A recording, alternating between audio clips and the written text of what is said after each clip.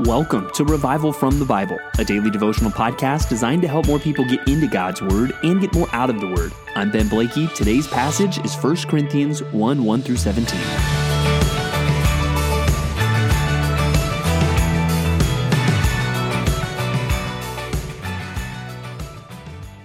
Churches have problems.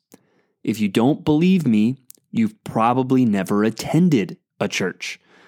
Churches can have problems of many varieties, and this is nothing new. This goes all the way back to the beginning of local churches that we see in the early New Testament era. And perhaps nowhere is this better seen than in the letters to the Corinthians. And today we're starting 1 Corinthians. Now, Romans was a letter written from Paul to the church in Rome, which clearly, as we read it, he had not been there. He was hoping to go there, and we know from the book of Acts, he eventually does go there as a prisoner. Now, the church in Corinth, this was a city in ancient Greece, a very worldly city known even for sexual immorality. This was a church that Paul had helped to begin, and he's likely writing this letter from the city of Ephesus on his third missionary journey, and he started the church in Corinth on his second missionary journey. So this letter, Paul is writing to a church that he helped to start. So he is writing to people that he knows. Now we'll see Paul write letters of both kinds as we continue to go through the New Testament, letters to churches he's served and letters to churches that he has not. But with Corinth, another thing that's interesting, if you look at Paul's letters, some of them are more encouraging. I think especially of 1st and 2nd Thessalonians, he's encouraging this church. Some of the letters really focus more on some doctrinal issues. You just think of what we read in Romans, really spending a lot of time talking about justification by faith as opposed to works. What we're going to see in 1 Corinthians is it's a letter of issues. As you go through the book, it really seems as if Paul had a list or he had received some kind of list of issues within the church, and he is going to go through and answer questions or address different issues that he knows are going on in the church. So 1 Corinthians doesn't, maybe like Romans, have as clear of a doctrinal theme because Paul is going through different issues that we see in the church. And so as we dive into the first 17 verses of this letter today, we're going to notice some encouraging things from Paul's introduction, but then we'll see the introduction of the first issue in the church of Corinth. And one thing we'll see is these issues that were happening in the church in Corinth, a lot of these things still go on in churches today. So thank God again for his word that gives us instruction that we need. Now, as I read the introduction here, just Paul's greeting in Corinth, I was very encouraged. You see some of just Paul's standard introduction here. Paul, called by the will of God to be an apostle of Christ Jesus, and our brother Sosthenes. We don't know as much about Sosthenes as we do, like when Paul writes a letter with Timothy, for instance, and then he's writing clearly to the church in Corinth, and he describes them as to those sanctified in Christ Jesus, called to be saints. And there's a link between that word saints and sanctified, it's a similar idea of being set apart, together with all those who in every place call upon the name of our Lord Jesus Christ, both their Lord and ours. Grace to you and peace from God our Father and the Lord Jesus Christ. Now, he gives thanks for them, which is again pretty standard for Paul. And there's two words I want you to note in this Thanksgiving section here in verses 4-9, and they are the words enriched and the word sustain. Let me just read this passage for us. I give thanks to my God always for you because of the grace of God that was given you in Christ Jesus, that in every way you were enriched in him, in all speech and all knowledge, even as the testimony about Christ was confirmed among you, so that you are not lacking in any gift as you wait for the revealing of our Lord Jesus Christ, who will sustain you to the end, guiltless in the day of our Lord Jesus Christ. God is faithful, by whom you were called into the fellowship of his Son, Jesus Christ our Lord. So those things that he communicates to the church in Corinth, I think are two things we can say always. And again, terms that we've used going through the New Testament are then, always, now. What was being communicated then? Even right now, it's important for us to understand that Paul is writing to a specific church in Corinth. What was really God communicating through Paul to the church in Corinth? And then we also think, okay, always. Well, what is always true? Based on this text, principles for Christian living, things about God that are true, just statements about reality that are true.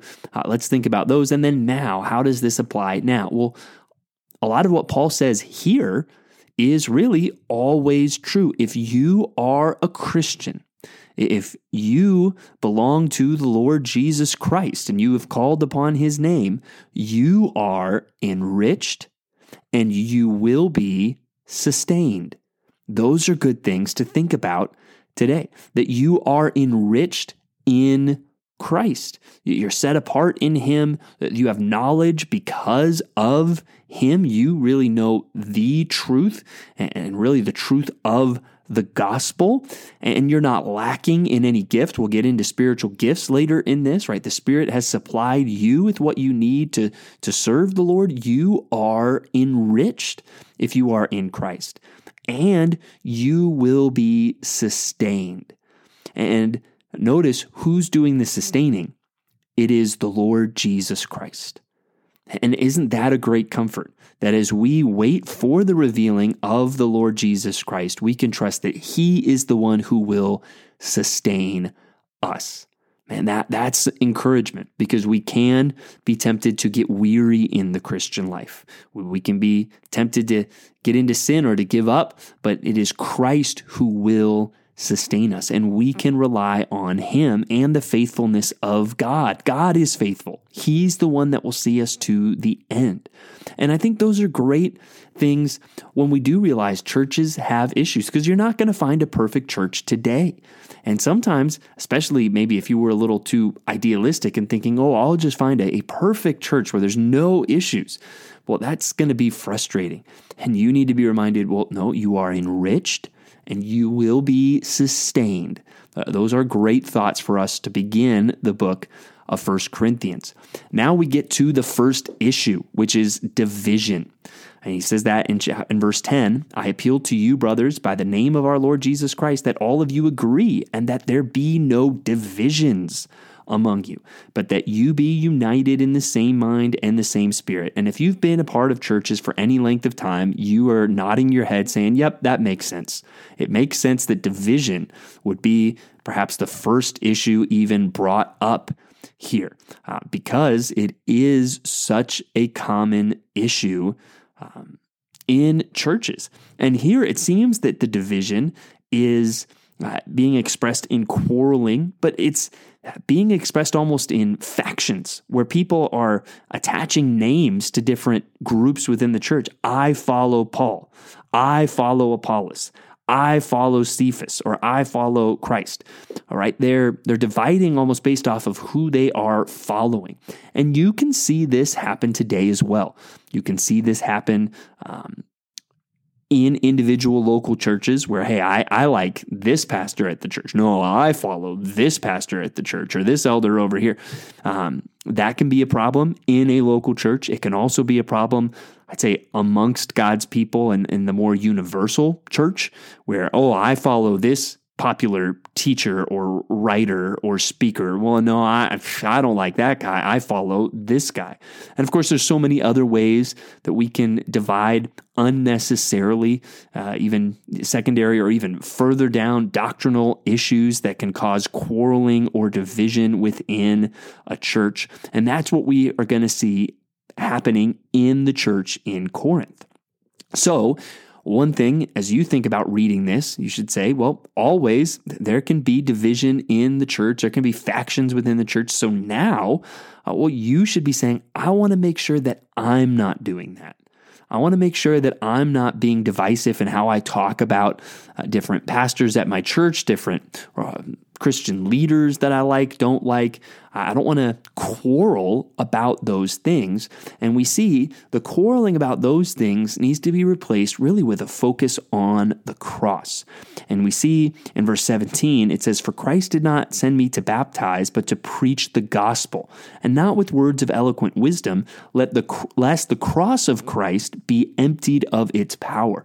And we'll see a lot in this next section where it's clear he's still talking about divisions, but he's also going to talk a lot about the cross.